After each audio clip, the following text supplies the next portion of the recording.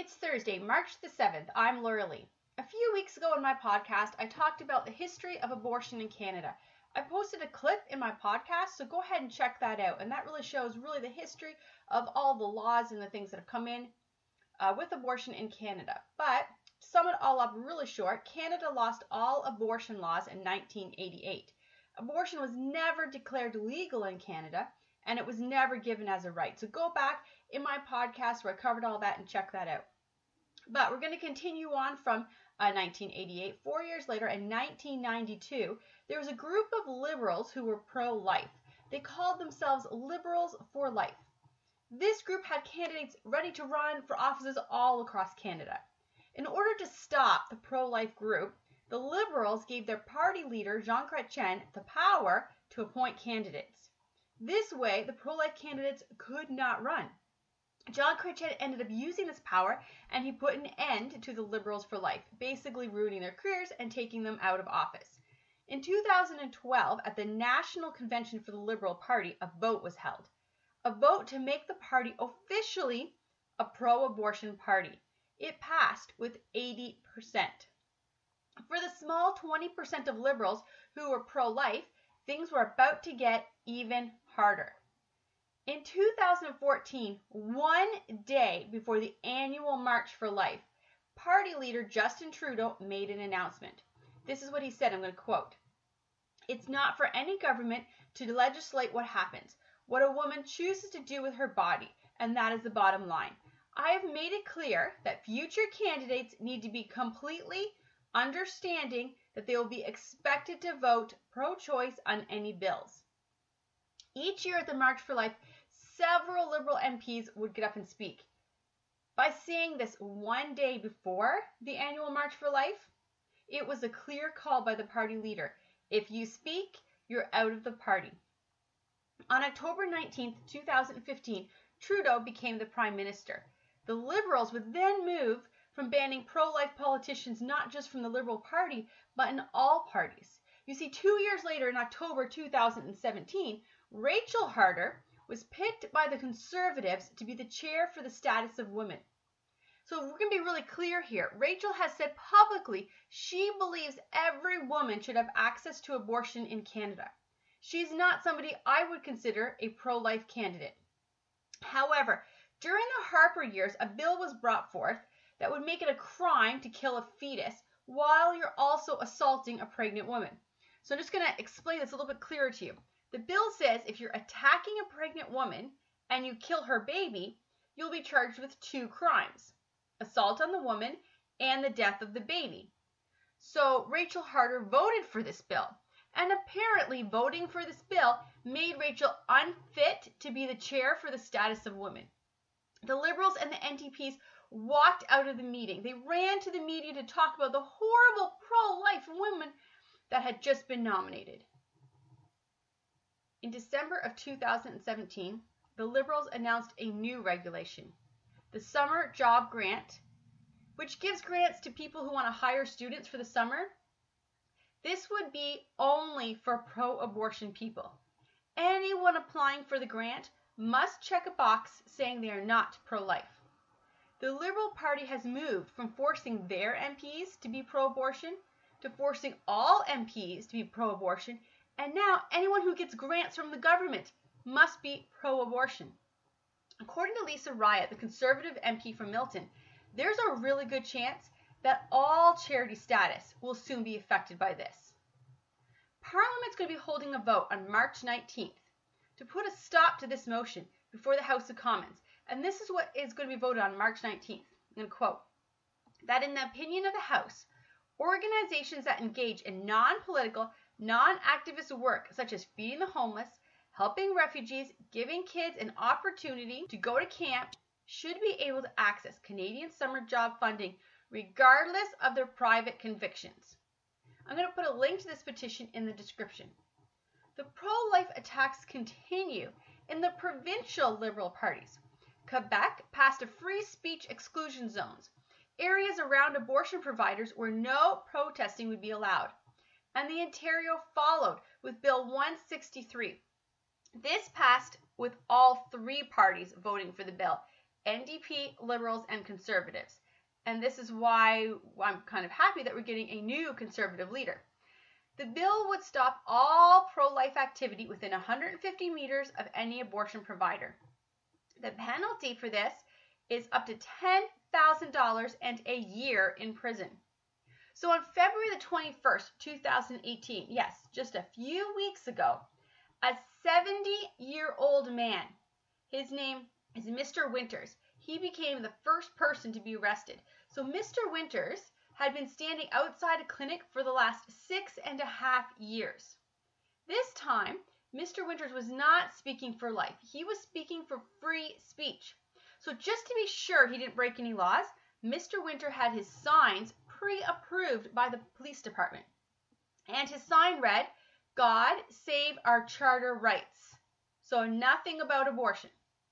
While Mr. Winters was standing, remember, this is a 70-year-old man. While he's standing outside the clinic, he's very careful. He did not look at anyone going in or out of the clinic. He didn't engage with them in any way. Suddenly, 4 police cars, they surround this 70-year-old man. 8 police officers then come out to arrest him. He's facing heavy fines and possible jail time. This is ridiculous. So I asked both Doug and Tanya, who are running for the Conservative Party, what their thoughts were on the bubble zone. So Tanya answered, she is a defender of freedom of speech and expression. She finds the bubble zone oppressive, and she would seek to reverse it immediately. Mr. Ford said he's a big supporter of free speech as well as the freedom of conscience for doctors and nurses. So Tanya was definitely more, I don't like the bubble, I'm going to get rid of it. Whereas Mr. Ford said he liked free speech and he does believe in the freedom of conscience for doctors and nurses. Didn't exactly answer the bubble zone problem that we have though. So I guess we'll see what happens after the next provincial election. All right, we're going to move from abortion to the Oscars. You know, when I was in high school, I loved watching the Oscars. I liked to watch movies that were nominated and guess who's going to win. I always liked movies in theaters. You know, I love the art, and I still do. In university, I studied mass communications, and that included theater and cinematography. It's a really beautiful art form. It's an amazing way to tell a story and share ideas. Over the last few years, though, the Oscars have changed. The movies who are nominated are either so boring that I can't sit through them, or so filthy I can't even start them. The Oscar night isn't really about art anymore. It's about politics. I used to watch the Oscars as a way to escape. I'm not the only one who doesn't watch them anymore. Viewership is plummeting. And the Hollywood fancy people, they can't figure out why. Why is nobody watching this? Well, let me help you. No one saw any of the movies that you nominated, and no one cares what you think about politically. But I was still curious and wondering who won. So I decided to look it up. You're not going to believe this. A movie about a mute woman who falls in love with a fish and has a physical relationship with him. That was won lots of. An adult man who falls in love with a teenage boy and works hard to convince the teenage boy to be in a relationship with him. Actually won awards. So let's look at these. The first one is The Shape of Water. That won Best Picture, Directing, Music, Production Design, really wrapped it up. So this is a mute, shy girl. She works in the secret area. This fish monster is brought in. So this monster is kind of one part fish, one part man, one part alien. And the woman connects with this fish emotionally. And that leads to her connecting physically. The girl then realizes this fish has to be returned to the water so it can live freely. So she gets her friends to help her. So if you want to know what this movie's like, it's kind of like if E.T. meets Free Willy, except that it's R-rated and there's actual physical scenes between the fish and the woman. So that's that movie. Another movie, Call Me By Your Name. This won for Best Writing of an Adapted Screenplay. This is, I think, the most disturbing movie to ever win an Oscar in all-time history. So there's this boy named Elo. He's 17 years old and he lives in Italy. Now the movie has to take place in Italy because in Italy the consent is 14, the age of consent. Because if the movie took place in North America, it's going to end up with jail time. So Elo, he has intercourse with both a girl his own age and a 24-year-old man. Most disturbing is the fact that his parents know about both relationships and encourage both relationships. The 24-year-old man is a man named Oliver, and he's staying with the family for the summer, and he's working with Elo's dad. So Oliver decides he likes Elo, and he spends the summer trying to convince him to be in a relationship with him. And it's actually the perfect example of what we call grooming. And grooming is when an adult begins a friendly relationship with a child with the goal of the relationship turning physical. And it does turn physical, and the parents think it's a beautiful thing. Just to make it a little bit more disturbing, Oliver is engaged to a woman at the time. This year, Hollywood has been rocked with scandals, including a lot of young teenage boys coming forward saying adult men assaulted them. Adult men who are really famous, like Kevin Spacey. They've been accused of doing exactly what happens in Call Me By Your Name. And Hollywood, like Elo's parents, ignored the abuse and even seemed to embrace it. This is beyond gross. So as Christian parents, what do? Hollywood's getting even worse. What am I supposed to do?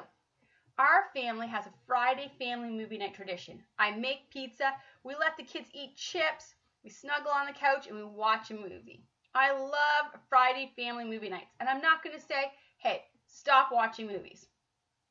Because it's a fun part of our life. If you have little kids, there's still a lot of great movies to watch. The problem is, as your kids get older, our youngest is now 12. So we have kids in our home now from age 12 all the way to 18. So picking a movie gets really tricky. So I'm going to tell you about a few of the things we've done. We watch classic movies. And let me tell you, it's really fun to find the movies you loved as a teen and show them to your kids. You're going to laugh about the crazy hair, the crazy clothes, and the really bad graphics. But you're going to like the stories because a really good story transcends time. And I'm going to ask you to check out Plugged In because not all new movies are disgusting. There's some really great ones out there. And Plugged In does a really good job of showing you what the movie is going to be like and letting you know if a Christian can watch it. You will get spoilers though, just a heads up. And I'm also going to say check out a few Christian-made movies. Now I know some Christian-made movies are super tacky, but some are really well made. We tend to watch 3 or 4 a year. And then watch with your kids. Sometimes there's scenes that you need to skip. Sometimes there's scenes where afterwards you can sit back and you can talk with your kids. Why do you think the director wanted to put that scene in? Or what was the director trying to tell you with that scene? Parents, you have to navigate this world, and it's not going to be easy for you. But you know what? It's a lot harder for your kids. And here's something I want you to stop and think about. You need to remember, your child is going to be parenting your grandchildren. So you need to use this time to teach them how to navigate the world of movies. This week, there's been some really interesting news from South Africa. In order to understand the news from South Africa, we have to go all the way back to the 1600s. Up until 1652, South Africa was ruled by tribal people. The largest tribes were the San and the Khoi people. In 1653, the Dutch came to South Africa. And then there was a war between the Dutch and the Khoi people. The Dutch brought with them smallpox, and the Khoi people were killed by either the smallpox or the war. The Dutch then set up the Dutch East Indian Company. In 1815, the British came and took over South Africa. Britain made Cape Town its military headquarters. In 1890, many African people began moving to Cape Town. 28 years later, on July 18th, 1918, a little boy was born who would change South Africa forever, Nelson Mandela. In 1940, Nelson Mandela joined the African National Congress. The world was in the middle of the Second World War, and more British people were moving to South Africa, as the world was so full of so much uncertainty. As World War II ended, the British population in South Africa had grown.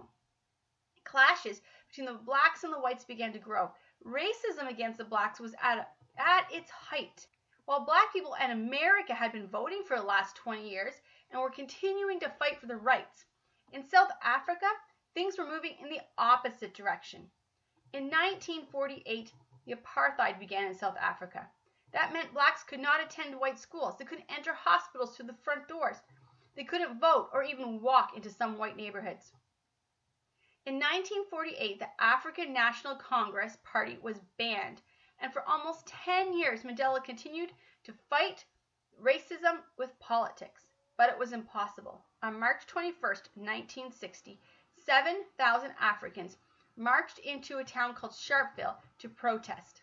The police were informed about the protest, and the marchers had promised to be peaceful. 300 police officers showed up. They began shooting into the crowd, and 69 protesters were killed and 186 wounded, mostly from bullets to their backs. This day would become known as the Sharpeville Massacre.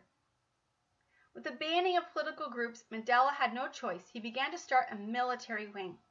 And in 1965, this activity landed Mandela in jail with a charge of treason. Things continued to get worse for the black community. In 1966, District 6 of Cape Town was declared whites only. Any black person living in the area was kicked out. For the next 33 years, the race tensions continued. But in 1990, Mandela stood up and gave a speech, and it was a speech that would change South Africa. The president at the time was F.W. de Klerk, and Mandela and Klerk began working together to find peace between the black community and the white community. Together, they made a peace agreement, and the apartheid would finally be lifted. Black South Africans would have the same rights as the white Africans. Both Klerk and Mandela would win the Nobel Peace Prize for this work. In 1994, freedom came to South Africa, and it is still celebrated today as Freedom Day. April 27, 1994, Nelson Mandela became the president of South Africa. The African National Congress, once banned, is now running the country. Under Mandela, there was lots of improvements. Crime dropped, more people had electricity, housing situations were improved, education became available for more people. Cape Town was the largest city in South Africa, and it became a culture and economic center. Apartheid was obviously bad for South Africa. Judging a person by the color of their skin was clearly evil, and it was just downright stupid. In 2001, in nearby Zimbabwe, Robert Mugabe started an apartheid of his own, this time against white people. He kicked all the white people out of Zimbabwe, took all their land, and almost immediately the country faced the harsh reality of his choice. The once growing economy ended. Without farmers farming the land, there was no exports. The currency became useless and it collapsed. The country actually now uses American money. The unemployment rate jumped to 90%. It turns out racism is bad. It's bad when it's directed at blacks. It's also bad when it's directed at whites. In 2017, Mugabe was forced out of office. Zimbabwe is now asking white farmers to please return, and they're actually offering compensation for the land taken, and they're offering a 99-year lease on the land. So you would think South Africa would see from their own past and from the recent Zimbabwe failure that racism is actually really bad for a country. But a Marxist group has moved into South Africa, and they have this new law called the Black Economic Empowerment Law, and that says companies can only have 8% of their workforce be white. So this has caused companies to fire many employees just because they're white. It also made it almost impossible for white people to find jobs. The government and the banks, they've also been rocked with corruption. The banks are now ranked 113th in the world. In 2017, there was a study that showed 72% of the farmland was owned and operated by whites. This was actually down from 85% from a few years ago.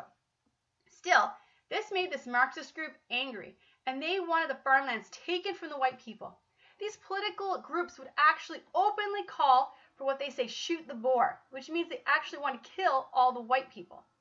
Farmlands are under attack. Many farmers are wounded, not just the farmers, but their entire families, even their little children. Others have fled their farms in fear for their lives, and many farms have just become abandoned. On top of this problem, there's now a drought in South Africa. The farms need government help, and while the government has allocated money to help the farmers, none of that money has reached the farms. There's also a problem with the energy sector. The energy sector was forced to fire almost all of their employees in order to make only 8% of their workers white. And it's been really difficult to find black workers who are educated in the field. And let's be intellectually honest here. There's a reason they can't find black workers educated in the field. Education has only been available to the black community for about 25 years. The problem facing South Africa is the fault of racism. The lack of educated black people comes from the racist laws that were before 1994. And the lack of workers now comes from the current racist laws. And that brings us up to this week. This week, that Marxist group, and they are called the Economic Freedom Fighters. Their leader is Julius Malema. Probably didn't say that right. But he put forth a new bill, and it passed 241 yes, 88 no. All farmlands will be taken from the white farmers, and they will be given no compensation. The Deputy Chief of Civil Rights actually said this is a violation of the agreement that was made to end the apartheid. It looks like South Africa is once again embracing racism. This time, it's a different skin color that's being targeted. But is there really a difference? Isn't all racism wrong? What's going to be the consequences of this? Well, there's a drought, and farms have been abandoned, and the energy sector has no workers. South Africa is about to have a famine. Already Cape Town, the main town of finance and industry, it's going to run out of water in probably 2 or 3 weeks. So what does this mean for Christians? Well, the unrest in South Africa right now, it's about to blow up, and things are going to get even worse. As Christians, we want to reach out and help all of those affected. But the only thing that will change South Africa will be the hope and the peace that can only come through Jesus Christ. Restoration, forgiveness, peace, all of those things come through Jesus Christ. Missionary work now in that area is essential, but also missionary work in that area needs to change. We can't continue to send missionaries from North America. This is not going to be effective. As Christians in North America, we need to be supporting the pastors and the churches that are in South Africa. The entire model of mission work has to change. We have to find ways to help local pastors receive the education they need to effectively reach their nation for Christ. This has to be the new model. In order for the good news of Jesus to reach the hearts of the people living in these countries, we have to bypass the world politics. This isn't just true of South Africa. This is true of pretty much every area of the world. So there's a mission work that I really want to highlight. It's called the Global Baptist Training Foundation. I personally know Bruce and Grace Snavely, and I know they have worked so hard in starting up the Global Baptist Training Foundation. So they offer both theological and really practical training to national pastors. They also offer training to other leaders in the church. The goal is to make sure the national pastor can effectively preach the good news of Jesus Christ. They help the nationals understand theology so that they can evangelize and they can witness the good news of Jesus Christ. The amazing thing about Bruce and Grace is that they're teaching the nationals. They're teaching them to be able to teach others. Bruce is running classes in East Asia, Africa, Haiti. This is a ministry that needs support. If you're looking for ways to support missions, this is the way to do it. Give the local people the education they need to do the job God has called them to do. Already, in just the last 5 years, hundreds of local national pastors have been trained and are preaching. There are no other mission boards sending hundreds of pastors to this area, and no other missionary will be as effective as a local national pastor. If you want to know more about this, I'm going to put the webpage in the comment section and in the description section of this podcast, so go and check it out. What is this message we're so desperate to share? The good news that the God who created us loves us. And even though we've sinned against God, He still loves us. The Bible says that while we were still sinners, Christ died for us. Jesus Christ, God Himself came to earth, lived a perfect life, and willingly gave up His life for us. The Romans nailed Him to the cross, but the nails didn't hold Him. The Romans didn't hold Him. His love for you held Him. And in His death, He took the punishment for your sins. For your sins, for my sins. The Bible says without the shedding of blood, there's no forgiveness of sins. And God Himself shed His blood so you can have forgiveness. But Jesus didn't stay dead. 3 days later, Jesus rose again. And when you put your trust in Him, He will save you. The Bible says, believe on the Lord Jesus Christ and you will be saved. So today, believe. Tell God you're sorry for your sin, for doing things your way instead of God's way. Tell him you believe in Jesus, his death and his resurrection, and ask him for forgiveness. Then message me. Let me know that you've done that. I really want to hear from you. To hear more about my speaking ministry, check out my webpage at LauraLeeSiemens.com. To spell my name, Lorelee, Siemens, Siemens, LauraLeeSiemens.com. See you next Thursday.